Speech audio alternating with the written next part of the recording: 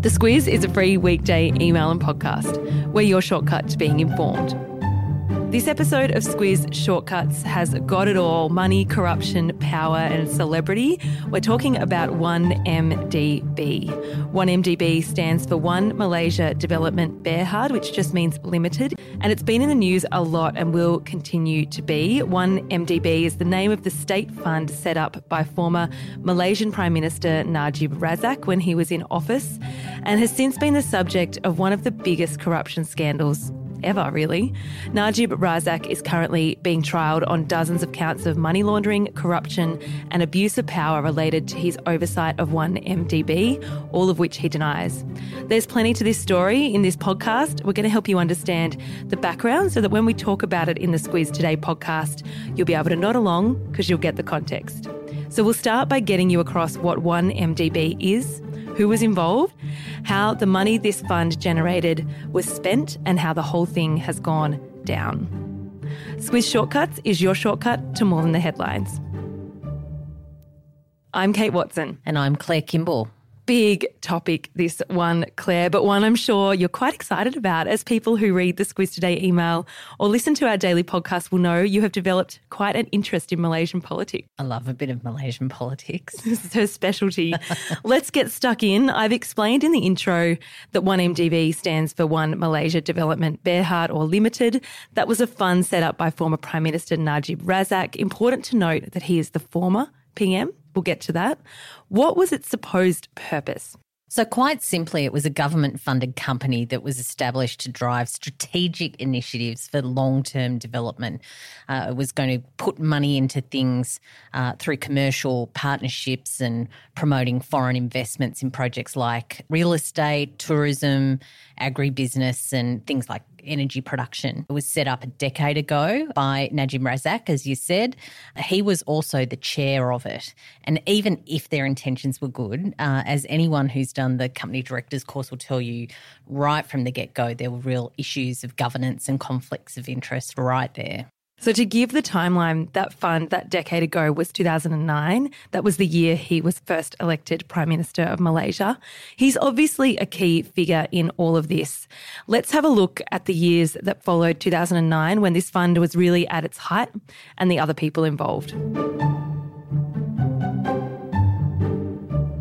Leaked documents detailing the apparent and extensive fraud of 1MDB show most of this occurred between 2009 and 2012, although it wasn't until 2015 that journalists really started to sense something just didn't seem quite right. What did they uncover? Reports uncovered what prosecutors are basically alleging now, which is that the fund was a scam right from the very beginning. They say that it was created by Najib and his associates as a way for senior officials and their well-connected friends to get access to billions of dollars. How they raised money were through things like government bonds. They also took loans from some of the big international investment banks like Goldman Sachs and Deutsche Bank, and we'll get to that a little bit later. To come. But in total, it's thought during that time they raised about $12 billion US. And the allegation is that somewhere between US $3.5 and $4.5 billion in those funds were then embezzled or laundered into bank accounts in places like Switzerland, the US and Singapore by then Prime Minister Najib, his wife and their very close associates. A lot of money.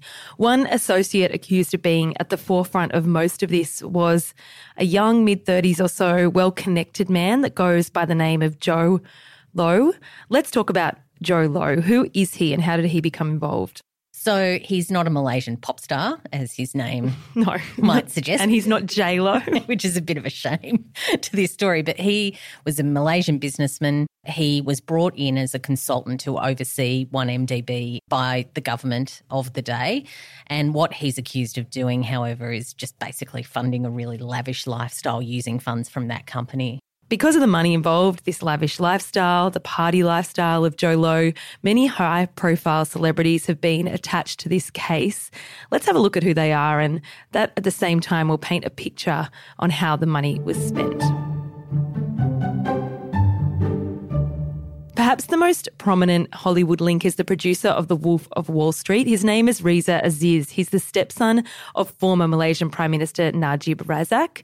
It was alleged he used funds from 1MDB to fund the film, ironically a film about corruption for anyone who's seen it, a case that has since been settled with his production company agreeing to pay back US $60 million.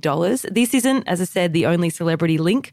I'll throw some names at you, Claire, and you can tell me how they fit in. Let's start with Miranda Kerr.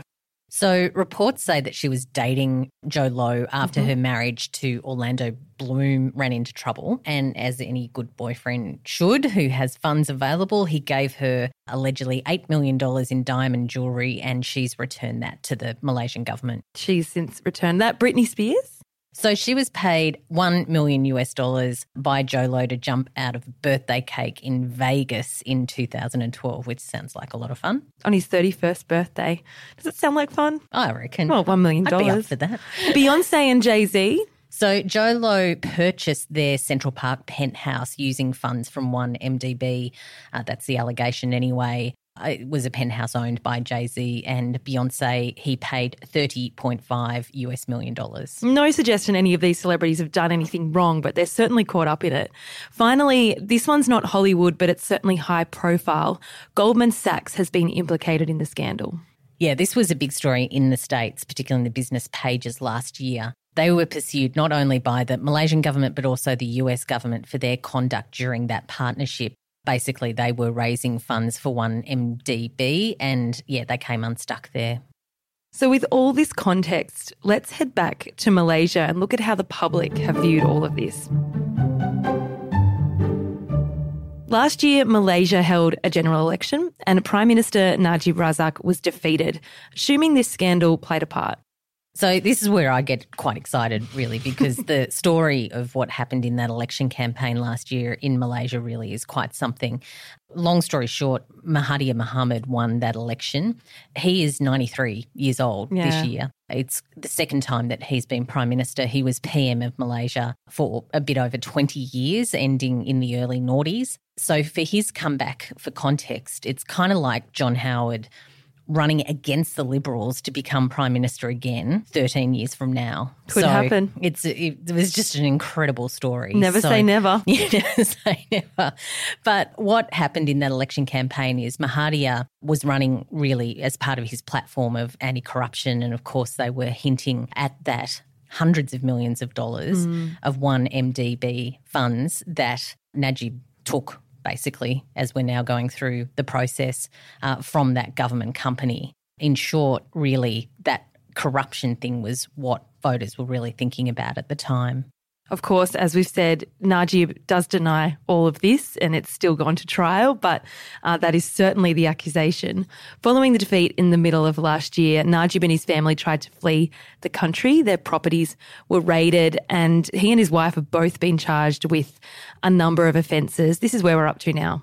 Yeah, Najib is facing 21 charges of money laundering and 4 of abuse of power for receiving illegal transfers, and that legal action is ongoing. Of course, as we've said, Najib denies all of this and it is in the Malaysian courts, hence why it will be coming up in the news and you'll be all across it. One of the things we do in each episode of Squiz Shortcuts is give you a recommendation on some further reading, listening, watching. One thing we haven't talked about in the podcast yet in great detail is the spending habits of Najib Razak's wife. Yeah, they're impressive. They are impressive. The former First Lady, Rosmah Mansor. Included in your episode notes is an article by Andrew Hornery of the Sydney Morning Herald. That's from last year and details one of her shopping sprees in Sydney and the fallout he received for writing about it. Really worth a read. Yeah. God. The one I've picked goes into a bit more detail of all those connections of Joe Low. He is just such an unusual character in all of this, and how he spent some money and made some very high-profile friends using that money from the Malaysian government is quite something. Where is he now? So he's facing charges in the US and they're looking for him. He's also wanted in Malaysia and Singapore. One article I've read says that he's hiding in China. Who knows? And that is your shortcut to 1MDB. Thank you for tuning in to this episode of Squiz Shortcuts. If you're enjoying these shortcuts, please leave us a review. And as always, if you have an idea for a shortcut, don't hesitate to reach out to us at hello@thesquiz.com.au. Until next time.